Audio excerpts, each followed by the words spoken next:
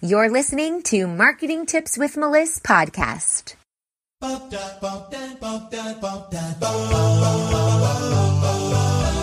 Welcome to Marketing Tips with Melissa podcast. And now your host, Melissa Jakubovic. Hey, everybody, and welcome back. Today, we're talking about live videos, lights, camera, and actions.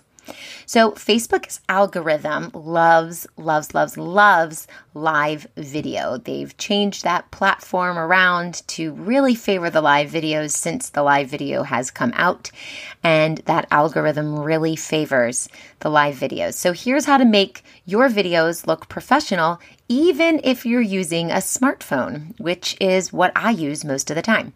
So let's first talk about lights. You're going to need that 3-point lighting standard. That's a light for yourself, a light for the area behind you, and a fill light. This will really make the whole space light up, but not wash you out.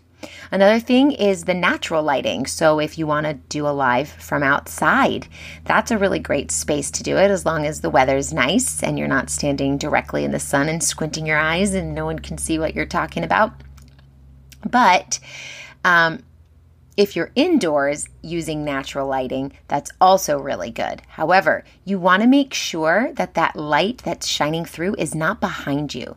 So you want that bright light to be coming from in front of you. If that light's coming from behind you, like if you're sitting in front of an open window with the sun shining in, it will totally wash you out and it will tank your video quality. You'll look really dark. You won't be able to see any of your features, and the light behind you will create this background that makes you kind of look like a shadow.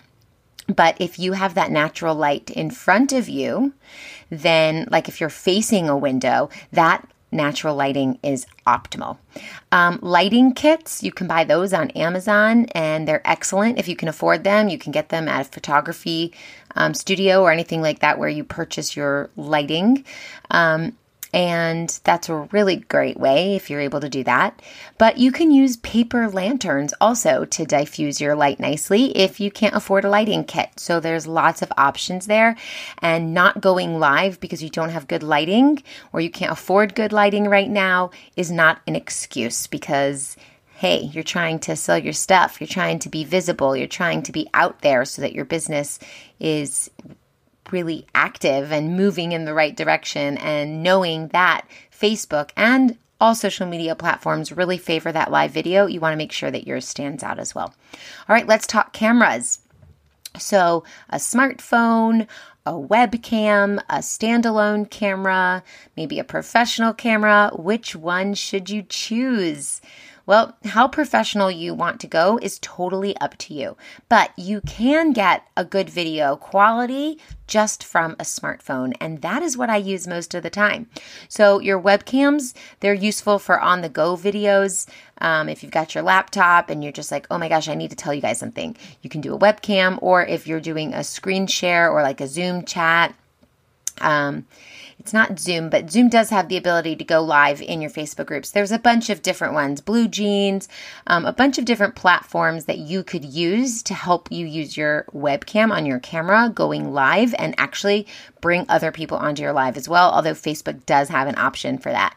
So that's just one option, your webcam. You can use the standalone camera. They typically have better image quality. Again, depends on your budget. And if you go for a professional, I would recommend that you really only need to do that if video is a major factor in your business or in marketing, or if, let's say, you're a photographer or videographer and you want to showcase your ability to use professional equipment, then that would be a good go-to for you. You want to make sure that you hold your camera horizontally. That's really important. It's much more natural to hold it vertically. I know. I mean, when we take selfies, we usually do it vertically. But if you plan on upcycling, that is reusing the content for anything else, you really want it to be horizontal. And it seems more natural to position your phone vertically, like I just said, but when you hold it horizontal, you'll get used to it. You hold it with a selfie stick or a tripod or even just your hand, and it makes it easier for you to download the live, edit the video, post them to different platforms, just basically whatever you need to do, put text on it or whatever, and it will fill the screen if someone's watching it on their phone or from their desktop computer. Now, Instagram live videos are the exception here. They do prefer vertical, but I will say that we still don't do vertical videos. We do horizontal videos and then we edit off the sides. So really when you go horizontal, you are making sure that you hit all the possibilities from all the social media platforms. So that's what I recommend. And like I said before with tripods, they're really useful. Definitely use them. That bumpy handshaking, that can really get people nauseous. Keep your camera steady. It makes your video look more professional. It looks like you mean business, and they're not very expensive. So you can get a tripod on Amazon or even at a thrift shop. I've gotten a tripod from there before as well. So you can even do them in like a Best Buy or a camera store, anything like that. So definitely consider having a tripod. Oh, and I will say this. I have a really big tripod, like a normal size tripod, and I also have a small travel tripod because I do go live in my car a lot because I'm on the go. And so when I have a tripod in my car, I can just take it and wrap it around the steering wheel or put it up on the dash. If I happen to be outside, I can put it on something that I'm balancing it on. So it's good to have a travel tripod if you go live pretty often. And also a regular tripod, of course, in your office or your workspace or your bedroom or wherever you are. Now, actions. This is really important. That sound quality matters. Have you ever tried to watch a video that has poor sound quality? You probably didn't give your full attention to it. And if you did, not for a very long time, because sound quality really does make or break your video. So consider using a mic. I use a lapel mic. They're affordable and they seriously improve your sound quality. And I have a special lapel mic that hooks into my smartphone. So it's really, really easy to use. I also have a podcast mic. I actually use the Blue Yeti. It's not blue though. So just make sure you have a mic. It really improves the sound quality, which then of course improves the video overall. You want to also curate your background. It is really hard to take someone seriously when they're filming in front of a cluttered, messy background. Clean up your space, guys. Don't do your live in front of piles and piles and piles of laundry, unless that is what the purpose of the live is, to show everyone how much piles of laundry that you have. So just make sure that you have a nice clean space when you're going live so that people can really concentrate on what you're saying and not the mess that you have behind you. And the last thing about actions are your captions. You want to make your video more accessible and more viewable. And though they can't be added during your live, you can upload them later or turn on Facebook's caption generator.